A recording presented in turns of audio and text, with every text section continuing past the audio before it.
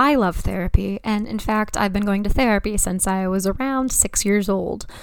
Though I talk about therapy a lot and may interview some therapists on the show on occasion, nothing that is said in this podcast should be considered a replacement for therapy. If you are struggling, I urge you to please seek guidance from a therapist because you are absolutely worth it.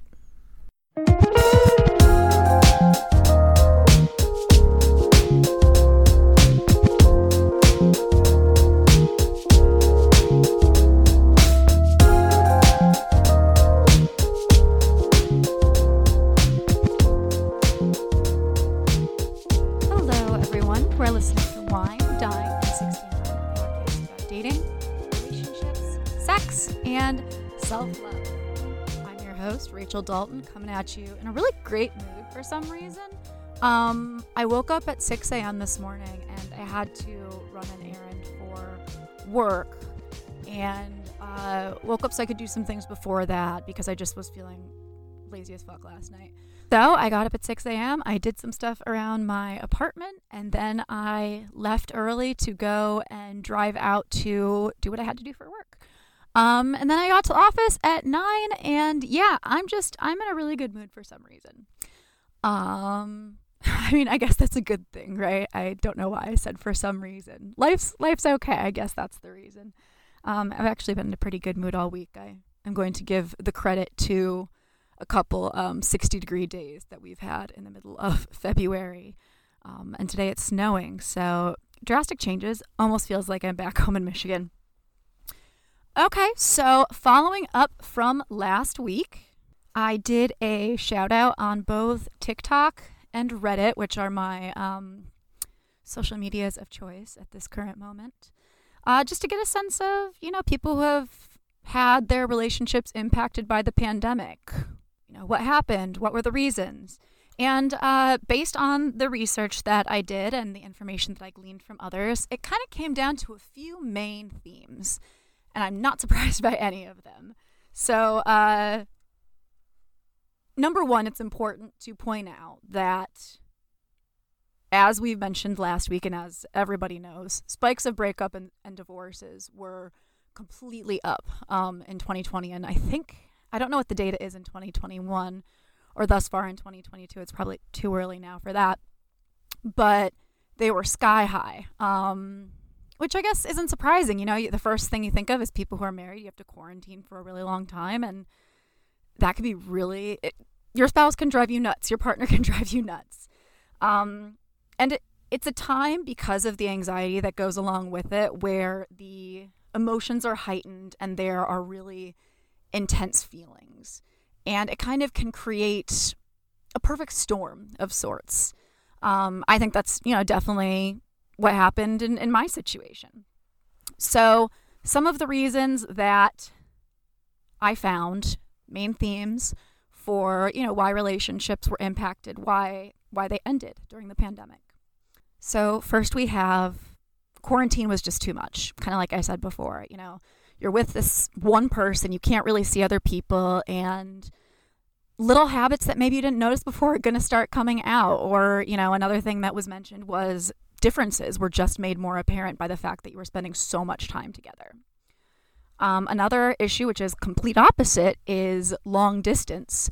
People were in long distance relationships and who had to quarantine weren't able to fly to see each other or, drive to see each other in some cases.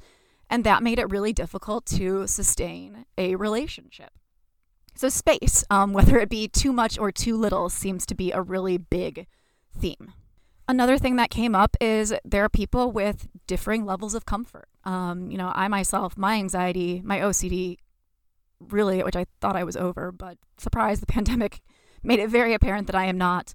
The anxiety was just a lot. Even if, you're a pretty lax person, somebody who doesn't get anxious a lot, we were in completely unprecedented times. I remember my partner and I running to the Whole Foods at 7 o'clock on a Monday morning. And that was when it really, really set in that shit was about to get real. People were already starting to hoard toilet paper. The aisles just were completely wiped of food. It was, frankly, terrifying. So I think that differing levels of comfort plays into that because, some people were less worried. And if you were somebody who was less worried and your partner was somebody who was a little more careful, then, that it just, you need to navigate that. And navigating that can be really difficult. And vice versa, if you are a person who is anxious and your partner, just cares less or is less worried about it, doesn't mean that they don't care, but they're less worried about it, that can exacerbate your anxiety even more. So I definitely think that plays into it as well, the differing levels of comfort. And that kind of plays into the next point, which is mental health and stress.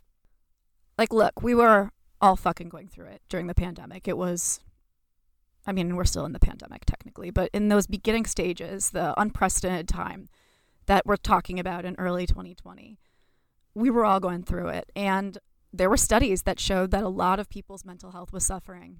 And I know I was one of them. I think that everybody, had difficulties in that area in one level or another. But that can be a struggle for a couple as well. If you are having mental health issues and your partner feels like the only person that you can lean on, well, that's not very fair to put all of that pressure on one person. And it can take a toll. It can absolutely take a toll. And so I think that what I got was that in a lot of cases, most people mentioned that it just became too much. The strain, it just became very strained and it just became too much. Another thing that came up was finances. Finances are already the number one leading cause for divorce. So I guess it's not surprising that it would, again, I'm using this word a lot, but be exacerbated by the pandemic, especially when the levels of unemployment were so high. So, finances, space, mental health, and just differences becoming more apparent over the course were kind of the main themes that I found. I am going to link 2 articles in the episode notes, one from the New York Times and one from the BBC, which kind of, talk about exactly what I just did. The New York Times article is kind of about how to navigate that feeling of isolation during the breakup, and the BBC article kind of explains, some of the reasons that I've outlined here. Thank you to everybody who gave me, your story, your information for how this impacted you. That's what I like to do, is to hear people's stories. And I'm really sorry that you have gone or are going through that. I know it's really, really tough. I'm just going to read a little clip from the BBC article because this section really resonated with me. Relationship experts believe that even strong couples who weren't facing problems before the pandemic and avoided major shifts in household health or dynamics may also be susceptible to breakups. This is because the pandemic has taken away well-established routines that offered comfort, stability, and rhythm, explains Ronan Stillman, a psychotherapist and spokesperson for the UK Council for Psychotherapy. Shout out. Without these, this leaves partners with limited opportunities to seek other forms of support or stimulation beyond their relationship, which can put them under strain.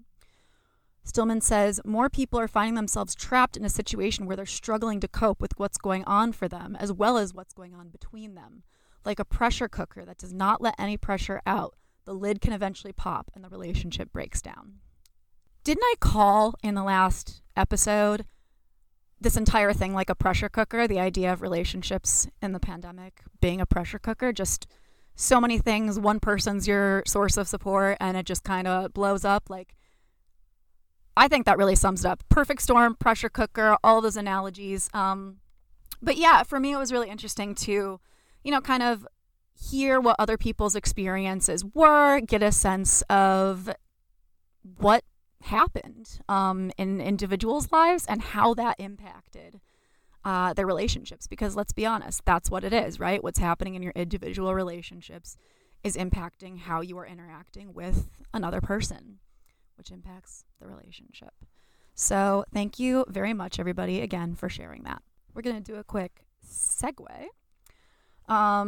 So in early 2020, I also read a lot of articles about concerns for people who were in abusive relationships during the early stages of major quarantine, and how scary that is because there's no escape at that point. You feel even more isolated than usual. So we're going to be talking about abusive relationships today. This is your content warning. I am going to be interviewing author Christina Hoag. It's a very, very good conversation. You know, we did have an article with my friend B last year about her experience leaving an abusive relationship. And so I tried to space this one out a little bit further. But you know what? It happens to multiple people. So there's just going to be different stories about it because different people have different experiences. So content warning for the second half of this episode. You know, it might be a little dark and could be triggering for some listeners. Christina is an author, Skin of Tattoos, most recently Law of the Jungle, which is a novella, and today we're going to be talking about her young adult novel, Girl on the Brink, which is about her experience in an abusive relationship, but put against the backdrop of a teenager's life, because as she says, she thinks it's very important that people notice the signs early in life and be aware of them as you go into dating.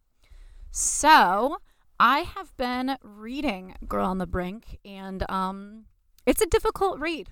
It's not that it's a bad book. It's because the subject matter is tough, and it quite honestly reminds me quite a bit of my first relationship when I was a teenager.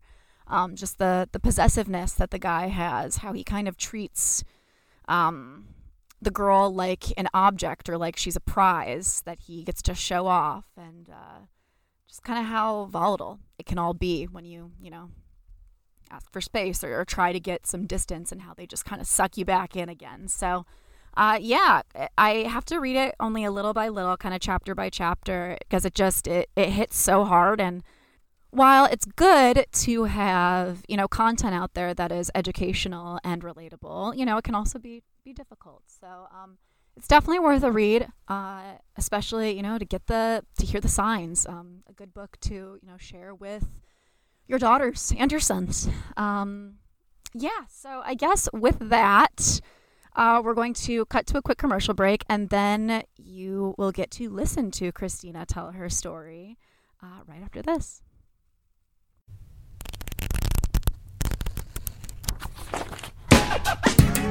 Calling all citizens of Halcyon City.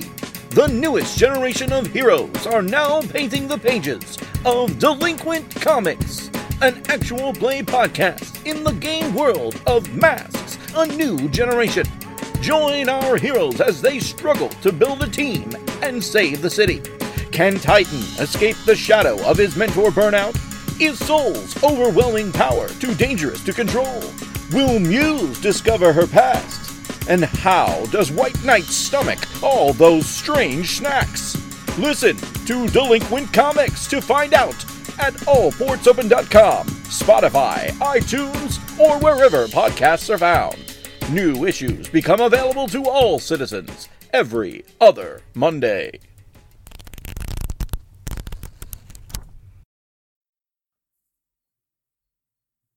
Hello, everybody. Welcome back. I am here today with my guest storyteller, Christina Hoag. How are you doing today? Good, thanks. How are you, Rachel? I'm doing okay, hanging in there. Yes. Life is good. We're all here and alive. So, what more can we ask for, right?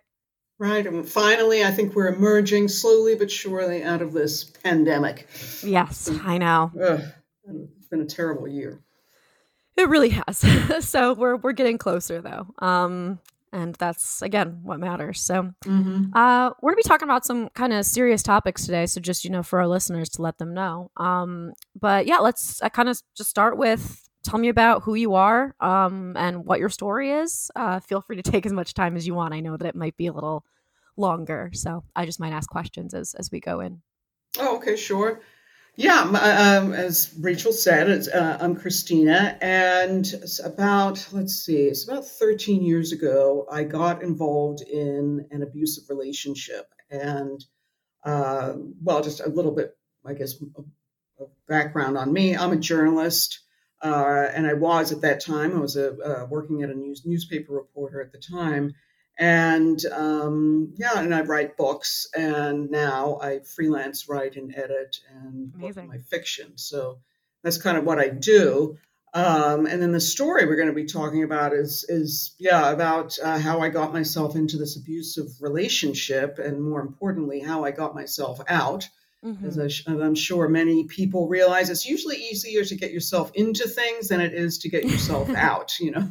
Definitely true. Yes. So, but it was it was kind of a watershed experience in my life. It definitely taught me so much about human nature and human relationships and just people in general. And in a strange way, I'm even thankful I went through it. It was a very painful experience, obviously, and just very humiliating and a whole bunch of things. But ultimately, it made me a better person, and just a more, I think, aware person of, people's problems that they have.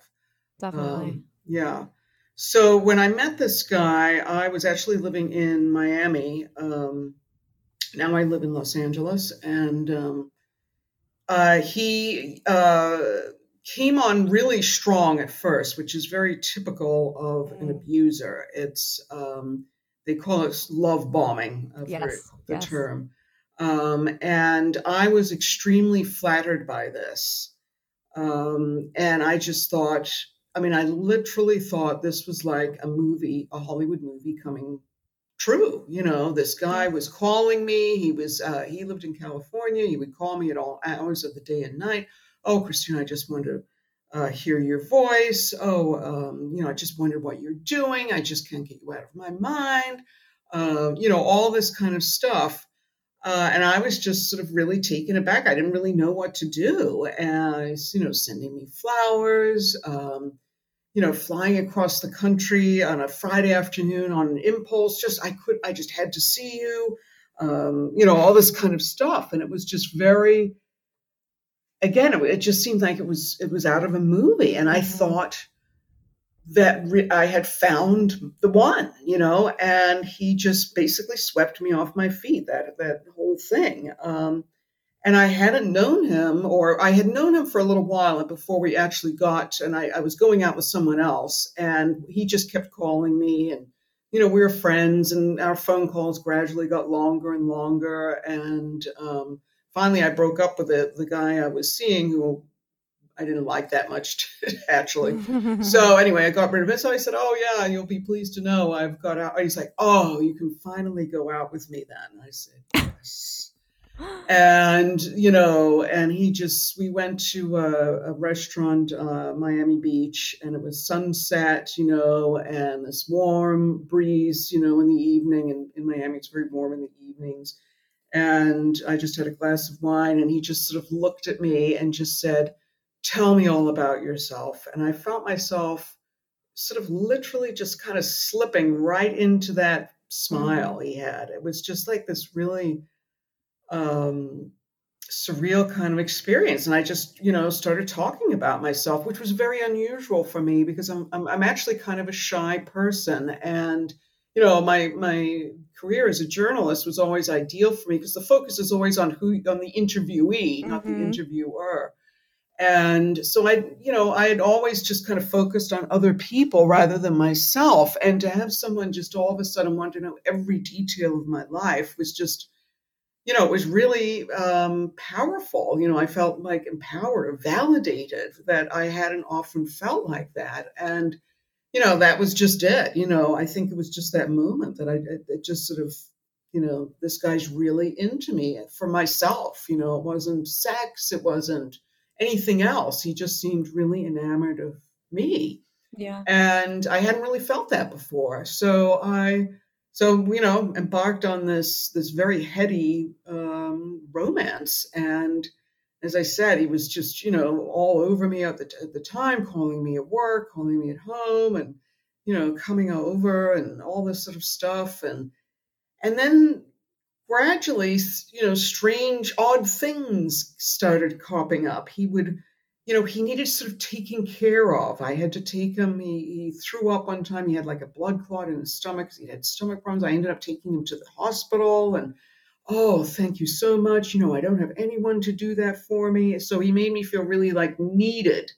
Sure. He was always losing things, his keys. So one day I actually came back from work to my house where he was staying and looked for his car keys, and found them right there in the front yard, this kind of thing, and took off work to take him to a specialist, and then came, drove all the way from Miami to Fort Lauderdale, then back to work, then back up to Lauderdale, then back. And he's just like, oh, he was just so grateful, and I was just this, perfect person, and you're the one for me, and just a couple weeks into this whole thing, he was saying, I love you, and I said. Well, actually, you don't really know me. How can you even say that? And he's like, oh, I know, I know, I'm older than you. And he was older than me. And so I've been around, and I know, I know when you're the one for me, and I know what this is. And so then, it was just like this full on assault. So even if and in fact, so things kind of, these odd things kept cropping up. And then, I don't know, maybe a month or two into the relationship, he started getting weirdly jealous of my next door neighbor. And he once blocked me. She came to the door to see me, and he would sort of block me at the doorway. And I was like behind him, and he was saying, no, Christina can't talk to you right now. She's not available, or she doesn't want to talk to you, or stuff like that. And I'm like behind him, but he wouldn't let me talk to the neighbor. And I thought that was really weird. So of course she thought that was, totally weird, which it was, total red flag. And if I would call him on these things, he'd be like, I'm just looking out for you. And everybody was jealous of me. Everybody, people are jealous of you, Christina. You don't really realize your own worth. You shouldn't hang out with her. What are you doing hanging out with her? You shouldn't, you should be with someone your own level, and blah, blah, blah. And every friend that I had, he wanted to meet all my friends, but then he would kind of put them down in this weird it was almost like a backhanded compliment to me, because they were being jealous of me because I was so great. But, they didn't deserve being friends with me. I mean, it was like this weird sort of thing. So it was very hard to counteract that kind of reasoning. And then one night, he was the first sort of real sign. We went to a casino, and it was with some friends of hers, and there were some guys there, some couples. And so I walked ahead of the group a little bit with one of the guys, just talking or whatever, and he started yelling at me. He was behind me and started yelling at me to get him a glass of water. And I'm like, and I just ignored it. I'm like, by this time I was like, why? I'm not his servant, why should I run away and get him water or whatever? And so then he just stormed off into the sort of, he just left us, and everybody thought this was really weird. And so I just got, hung out with the group, and when we went to the bar, had a drink or something. So like half an hour later, he shows up, and he just starts yelling at me in the middle of the casino bar, and calling me an asshole, and you're just one of them, and blah blah blah blah blah. And I said, I want to go home, and this was before the days of Uber and stuff like that, and he had driven, and it was actually a fair way from my house, so I didn't know how I was going to get home. But still, I said, I want to go. Well, I'll take you home. I brought you here. I'll take you home. So I'm like, okay, fine. So I agreed to that. And then he just harangued me the whole time, and after he pulled off the highway and just sat there and then just harangued me about my behavior. And then he went into a profuse, apology mode. I don't know what happens to me. I'm just so in love with you, and blah, blah, blah. Please forgive me. And at the end, of course, I had to forgive him, because he actually wouldn't move the car unless I said, okay, I want, it was like this false imprisonment type thing. And he wouldn't budge the car unless I said I forgave him. That was the only way I was going to get home. And so things just sort of started piling up. But again, the high that I got from him was just so intense. Then he would do things, it made him very, very difficult to sort of break it off with him. Then, like one weekend we went to Key West, and he just treated me like this princess. He, tucked me in on the beach, went and got me drinks. Then he, drew me a bath in the hotel room, and he paid for the whole thing at this expensive place. Um, so then he treated, I was back up on this pedestal again, so it Yeah. was just like this crazy sort of, pulling me off the pedestal, then putting me back on the pedestal. And it was just, so it was like constantly my mind was spinning. I didn't know where I was or what I was doing. And he wouldn't leave you. And of course, now with the benefit of hindsight, I see this is typical abuser Definitely. behavior, because they don't give you enough time to think. That's why they're always on top of you and controlling you, and they don't Constant want you whiplash. to, right, and they keep you sort of on this edge. And then he's finally started this thing that you have to come to LA. And I said, I don't know, I was settled or whatever. I had a house and all this stuff, and well, come out. I'll pay for you to come out, and you'll see how nice it is, or blah blah blah. So I said, okay. So then again, that happened. This was the second, and this time it was a really scary blow up. We went out to dinner with a bunch of people. We left, got in his car. Then he went to a gas station. He went to pay at the gas station, came back, and it was like a Jekyll and Hyde change, conversion. I mean, and his face was all contorted, and he was in this terrifying rage, and just started in on me, that I was flirting with the guys, that the waiter told me I was screwing one guy at the table and in the hallway by the bathrooms, and blah blah blah. I saw this guy, and you just wanted to do this and that, and I mean, and it was just like this crazy thing. And then he drove off, and I didn't know where I was. Of course, we went to his office, and then we were there in his office, and I wanted to go home. I said, I want to leave. I want to leave. And he wouldn't leave. And then he was on the phones, yelling about me. This, called me a name. What did he call me? A scumbag or a bitch or something. So at that point, I didn't know what to do. So I just lay on this couch face down and thought, well, maybe I just won't react. And then, of course, he started coming over and shoving me with his knee, get up. And finally, we got back to his place, and then I said, I'm leaving. I just wanted to get to the airport. I was going to take a taxi to the airport, just get on the first plane to anywhere, And then he just grabbed my wrist and threw me. And luckily, I landed against the bed, not the dresser. And I was a little stunned, and I could see he was holding his fist like, he was going to do something else. And he was holding himself back, I think. And, he's really tense.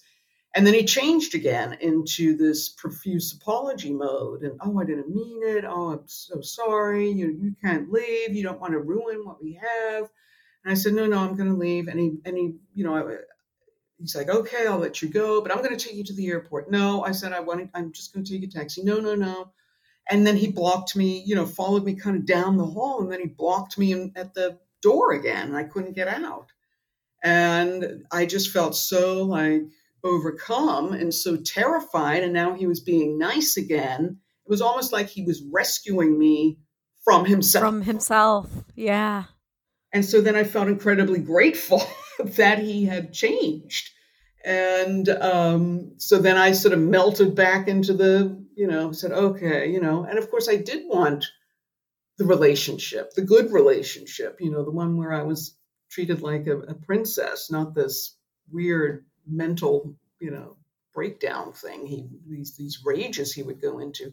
So that sort of, then I guess he knew that I would survive these his rages, because he knew very well that he had a tendency to go into these rages. So, then I was hooked. And then finally he sort of harangued me and browbeat me, and I agreed to move to LA. I was going to rent out my house. I said, well, in case it doesn't work out, oh, you're not committed to this relationship, blah, blah, blah, blah. And I want to marry you. I want to have a baby with you, all this stuff. I'm going to, you can be a screenwriter in LA. You can be a star. You're so much talented. You're wasted out here in Miami. This is, blah, blah, blah. You're not going to get another chance. It was just on and on and on until finally I gave in, Yeah. and I moved. And it was pretty soon after that I knew I had made a massive mistake, Did because you move then separately or did you move in with him? I moved in with him. Yeah. Okay. Scary. We got this apartment, but then it turned out that all the stuff, he had no credit rating. He couldn't have a bank account for some reason. And so I had to get the apartment in my name. And I mean, it was just all these weird things that I just couldn't figure out how he lived, you know?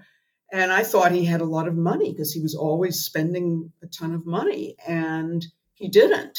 You know, this was all show. And again, he did, you know, he spent a lot of money. He didn't have a money to keep going like that. So it was just this crazy thing. And of course, soon after that, I was pulled off the pedestal more and more, and it took longer and longer for me to put back up on the pedestal.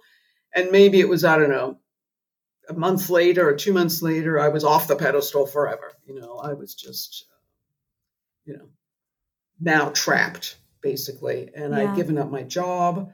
I'd, given up my house. It was just these really terrifying rages that he would go into. One time he left me stranded at the beach. And I went, he was on the phone talking business really loudly. I was bored. So I just went, down the beach for a walk. When I came back, he'd left me. And he'd left just my sandals were there and a book. And this woman, who had seen the whole thing, she's like, "Are you married to him?" And I said, "No." She's like, "Leave him." And then another woman said to me, "Are you okay?" And I said, "Well, I don't know. I didn't even have my phone. He took my purse." And so I saw a sheriff's car, and I went to the sheriff and I said, "My boyfriend just left me stranded. Can I borrow your phone?" So he's like, "Oh, okay." He handed me the phone, and I called him. "Well, I'll come back for you when I feel like it." So I don't know. I waited like a couple hours, and he finally came back for me and started railing at me. Everything was my fault, and I just didn't know what to do. And it sounds, probably to some listeners and to people, they're like, "Well, why didn't you leave? Why didn't you just get up and go?" It just wasn't easy, and I can't really explain it. And I've read a lot about abusive relationships and domestic violence since then, and it's all I can say is it's like an addiction. Nobody has a really good explanation for how they really get this emotional hook in you.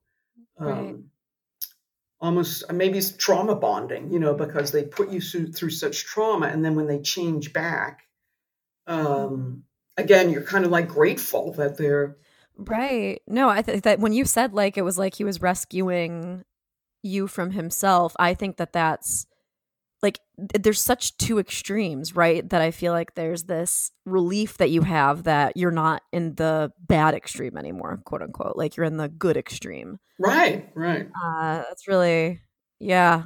Wow. So how long did this go on fully, do you think, if you put a Well, timestamp on it? it was about a year and a half. So, I mean, Okay. it got, it just, spiraled downward increasingly. And I knew something was wrong with him. He had all these weird behaviors. He was addicted to OxyContin as well, which he got he had a legitimate reason for it and went to a doctor. And this was kind of a little bit before the whole, awareness about opioids. Sure. But I knew something was wrong about it, he just loved pills. He would take and at one point he wanted me to take all these pills. And I'm like, no.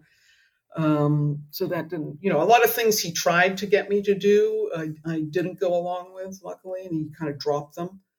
But it was just, crazy until finally I felt like I was the one that was crazy. And I said, "You need to see someone, you need to get medication or, because he knew something was wrong with him. And, he's like, "I don't, you just don't know what it's like being me. I have this huge black hole inside me."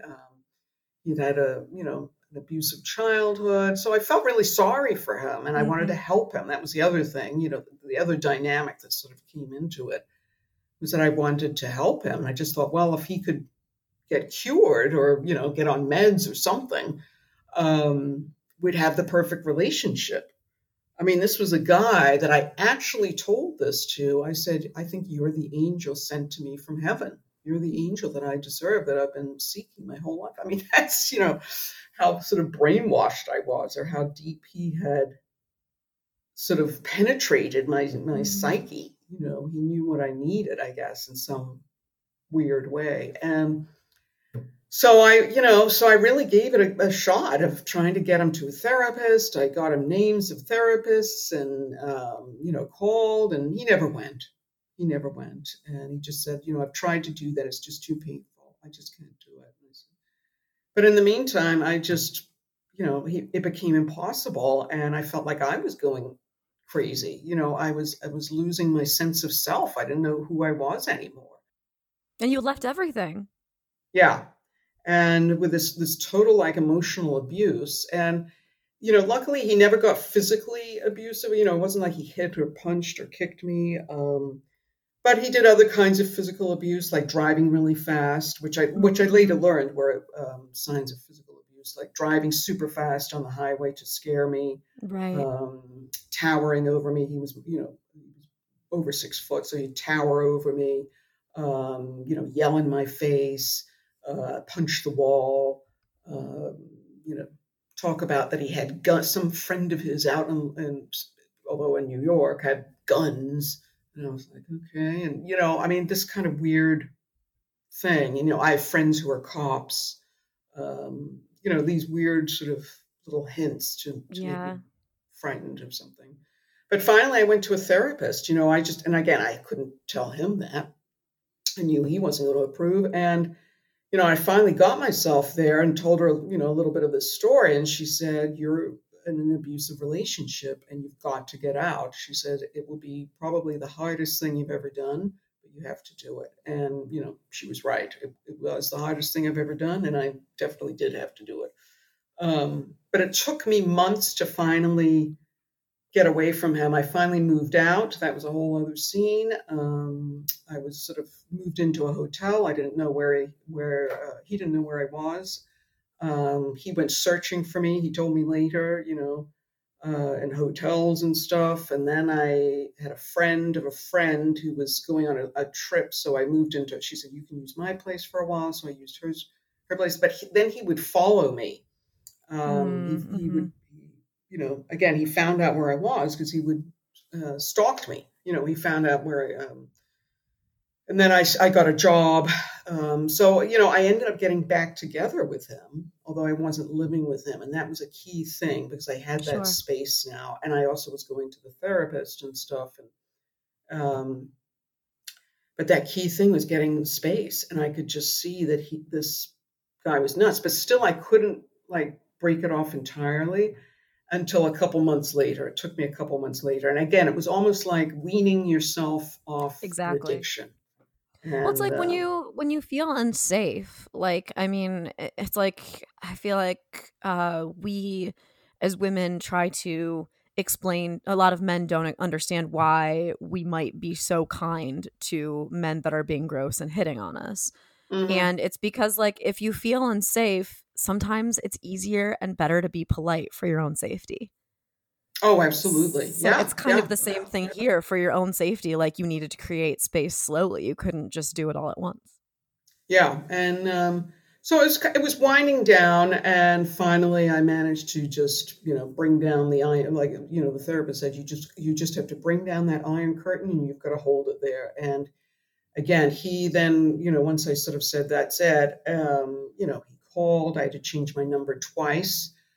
He went to the Sprint place and actually got my phone number, which is illegal for them to do. And I had to later lodge a complaint with Sprint about that. He had this uncanny ability he would push people to do things they didn't want to do, including himself. And, as I said, he stalked me, he cyber stalked me. I had to block him on every sort of email, social media.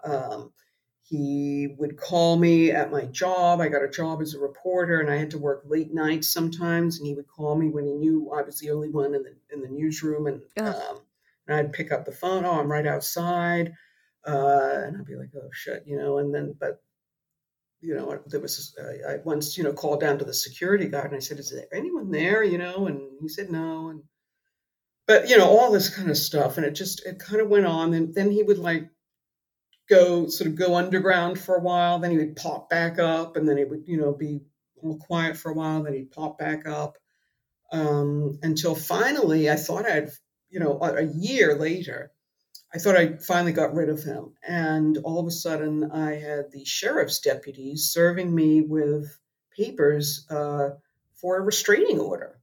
And everything that he'd done to me, he had his friends trying to, his friends would call me, and he would be like right there, telling them what to say and things like that.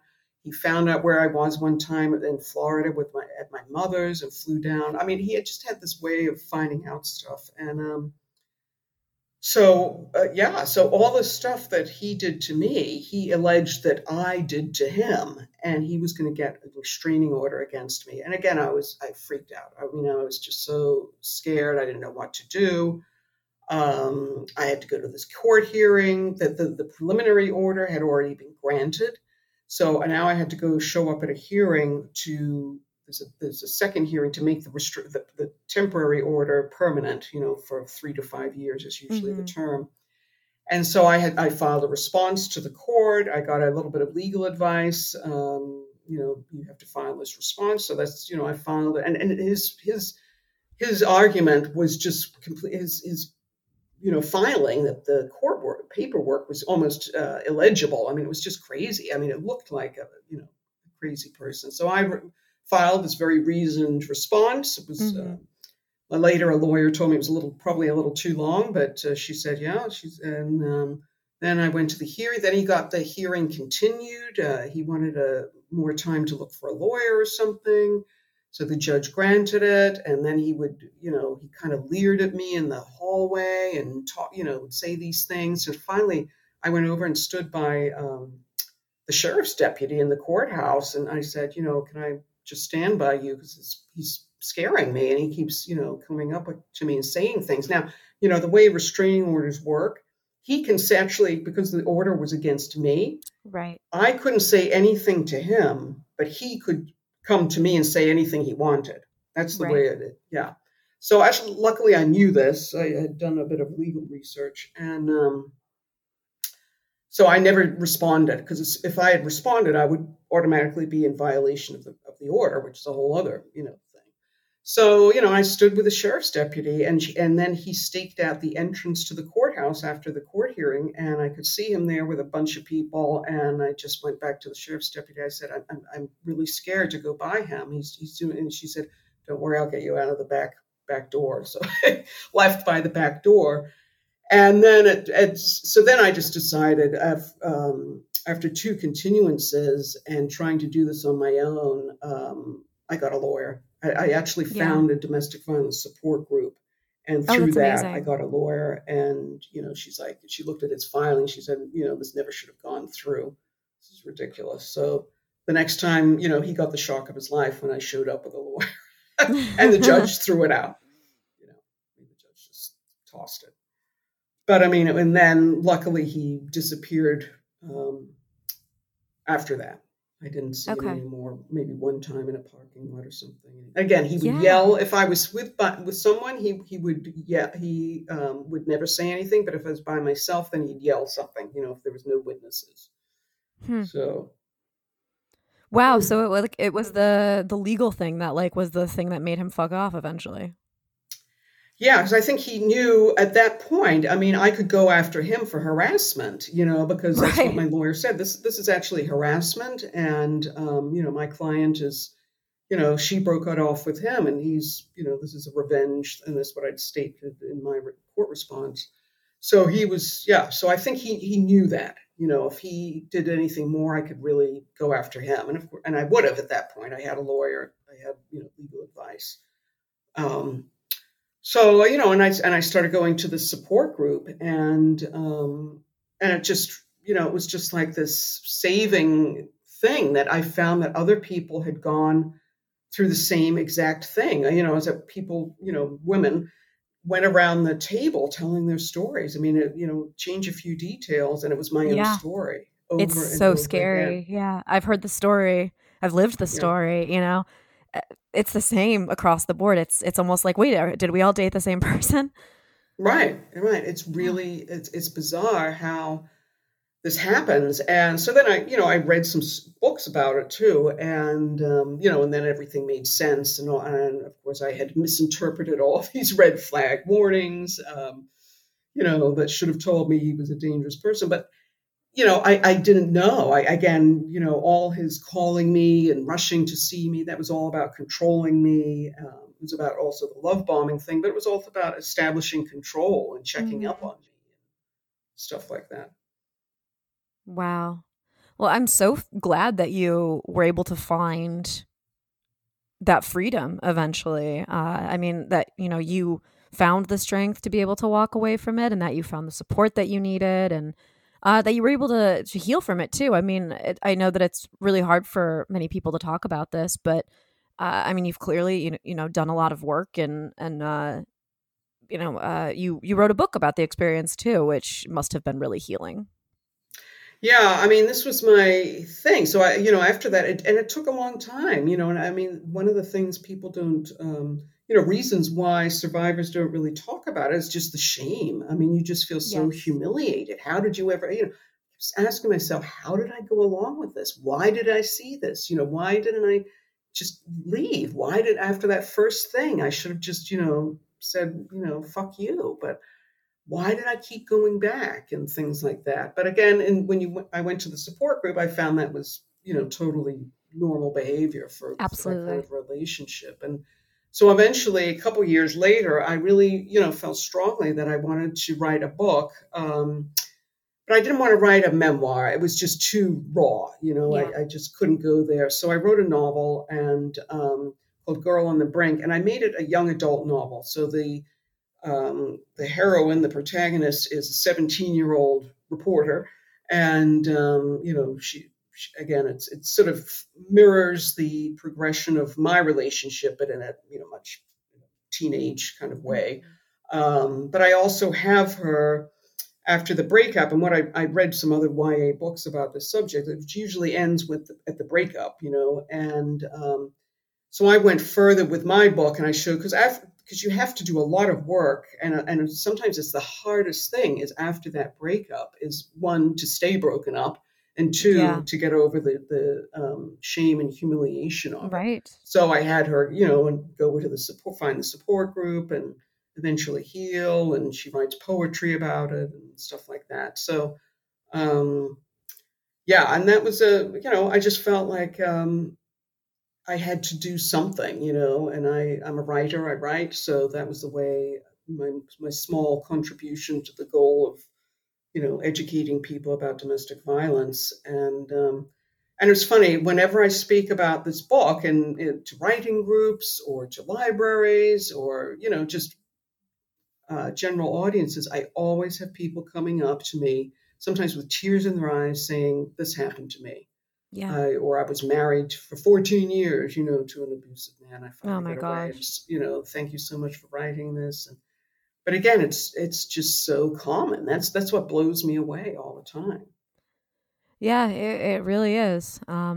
It's funny that when you talk about, you just would get you flowers, you felt like you were in. That's something that I hear all the time. It's like, this is what I want, right? This is what you're told that you should want. This is what all of those movies tell us what romance is. So Hmm. why does it feel, it's so common. The amount of times that I hear the story, like you said, like the details change, but wow, yeah, it's really Yeah, it's basically incredible. the same story. And it was only a year and a half of my life, but it felt like 10 years. Of Really did. course. Oh my gosh. I mean, I got it to, it really feels like 10 years. It felt like so much longer because it was just such an intense thing. And it was just this up and down and, the emotional manipulation and the abuse and Absolutely. stuff. It was just, horrendous. Where do things stand now? Like with you and your life, and I don't know if you know anything about, what he's doing, but I have no yeah. idea what he's doing. He did like a year ago. It was 10 years, almost to the I think 10 years to the last court date. And I get this, I still block him on Facebook and all Mm-hmm. these social media things. And so I get this odd message, via Messenger. Oh, so and so, needs to speak to you urgently. Please call him at blah blah blah blah blah. And it was some, random person. Then my stepmother got the same message, and then I got another message on LinkedIn, and it was felt so good when I got this message, and I realized it was 10 years, also, basically to the day of that last court thing. Maybe he thought it was enough time, and I just deleted it. I didn't feel anything. It just felt great not to feel anything, because the couple times after the breakup I'd seen him in a couple places, I would have this huge physical reaction. My stomach would churn, my legs would feel like flimsy, like I was gonna, my neck, I would tremble. My Yeah. knees would kind of tremble. You had PTSD. Yeah, and I no longer. I just I felt nothing, Mm-hmm. That's and incredible. yeah, and I thought, wow, that was just such a great feeling. Just fuck you. You Yeah. think I'm going to fall for that again? And I actually saw him like a few months ago during the pandemic. I was just walking along Main Street here in LA, and I hear my name, and I turn around, and there he is. Oh, and no.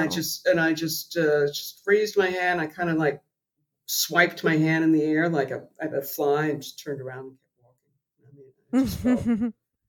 So it felt great, and now I'm actually a volunteer facilitator at the same support group that I went to. Wow. I took a training. You have to be in California, take 40 hours of state training to be a domestic violence counselor. So I did that during the pandemic, and it was all on Zoom.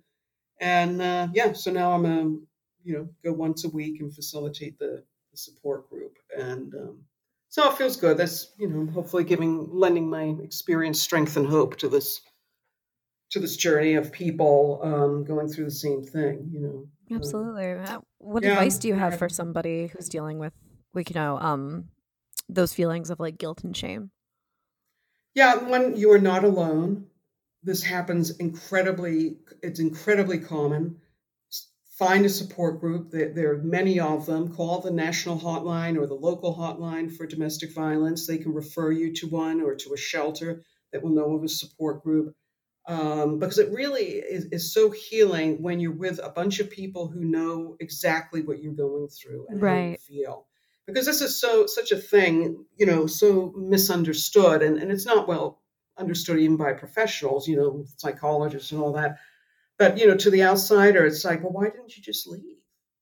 Why didn't you just leave? Really, you're to blame because you stayed in it. I mean, this is what people say. Or wasn't that enough for you, Christina? You went back, and and makes you feel like a total, idiot. And so there's not a lot of sympathy for victims of domestic violence. In fact, it becomes, there's a lot of victim blaming. Mm-hmm. So, you can find a lot of strength in finding a support group, and just know that you're not alone, and this is incredibly common. And one thing I've learned that it happens to people of all socioeconomic classes. There have been women who are doctors who have been in abusive marriages, have been abused by doctors and lawyers. There have been teenagers, as well, teen mothers abused, and everything in between. All races, ethnicities, religions. It goes across all boundaries. This is a global thing. So it's you are by no means alone, because you feel very alone. Because one of the things too is that they isolate you. That's one of the tactics, is they isolate you from friends and family. Mm-hmm. So often you are alone, but even when you get out of it, you're still alone. Yeah. Well, where can people find you? Where can they, I know you also do speaking events. Maybe you'll be doing more of those when the pandemic is, coming down. Are you writing? Yeah, I'm writing. I'm working on a mystery story, which is actually about a sexual assault. And that. And I've spoken about this a couple times at like women's groups, and again had the same reaction, people coming up to me. And I've got a new edition of Girl on the Brink coming out. It's also an audiobook. Okay. I have one paperback copy left because I ordered a whole bunch for different events before the pandemic, and of course that shut down everything. So I have one Yes. copy left. So if anybody wants to personalized signed copy, $15 with all Nice. mailing charges, with the mailing and shipping and all that stuff included. But you can find me on my website, ChristinaHoag.com, and sign up for my website and, look for the book on Amazon and all that sort of thing. Definitely. And Audible, yeah. Yeah. I guess my last question is, like, how do you feel changed because of this experience? And what do you hope that other people take away from your story? Yeah, that this can happen, and people, again, I have a college degree. I was a professional journalist. I'd done so many things. I'd won prizes, and and I've seen one lawyer I went to, and I told him some of the story. I could just see the puzzlement look of him looking at my face, like, how did you get into this? It can happen to anyone. It really can. And it's just so, I just want people to educate themselves. I really think this should be taught in like high school as part of sex education. These red flag signs, because they're very clear once you know what they are. Yes. Yes. About the control, the isolation, the emotional manipulation, the love bombing, like the profuse apologies, and all that stuff.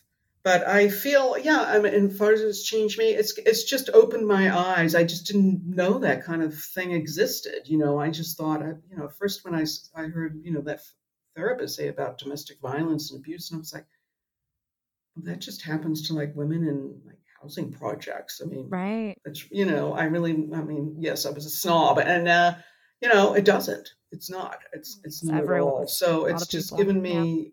Yeah, and just a much more keener insight into what mental illness is. And this guy, this is not normal behavior. But no. And I mean, hopefully he's getting the help that he needs. Yeah, I doubt it. They don't change. And, right. At the support group, they keep saying, we don't want to say it's a mental illness because that implies they're doing it in spite of, they can't help themselves. But they do, they know what they're doing. They really do.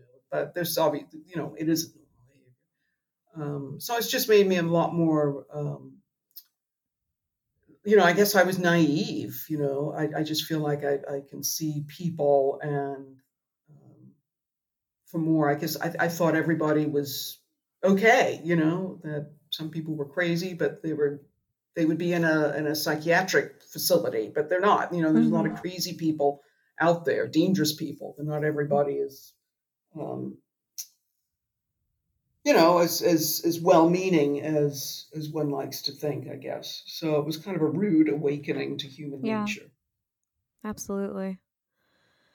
Well, I mean, I'm so sorry that you had this experience, but I also, I love that you're taking your experience and using it as an education tool. Especially, I mean, I have such a soft spot in my heart for young adult novels. And I wish that I had had a book like this when I was 14, 15. So I'm really glad that people out there have access to a story like this, especially the part that you talked about with the healing afterwards. I mean, the work doesn't stop after a breakup. So, thank you for that work and for the work that you're continuing to do. Well, thank you for giving me a space to talk about it and helping spread the message as well. And I will say that another common thing is that you'll never have that you kind of have this black mark against you. You'll never have a healthy relationship again. And that's not true. Yeah. That's a common feeling, and that is not true. Yeah. No, absolutely. You can survive and you can heal and you can recover and you can go on and just, it's another thing that happened to you. Yes, definitely. Yeah. We humans are resilient. We persevere. So it's unfortunate that these things do happen, but it's also quite incredible to watch how people rise from the ashes, you know? Yeah, I feel I'm a better person, for it. Actually, as I said, I'm weirdly, grateful for having Mm-hmm. this experience. I mean, I wouldn't really want to go through it again, but at the same time, like, okay, that happened to me. I grew Right. from it and overcame some pretty big hurdles, and I think I'm a better person for it.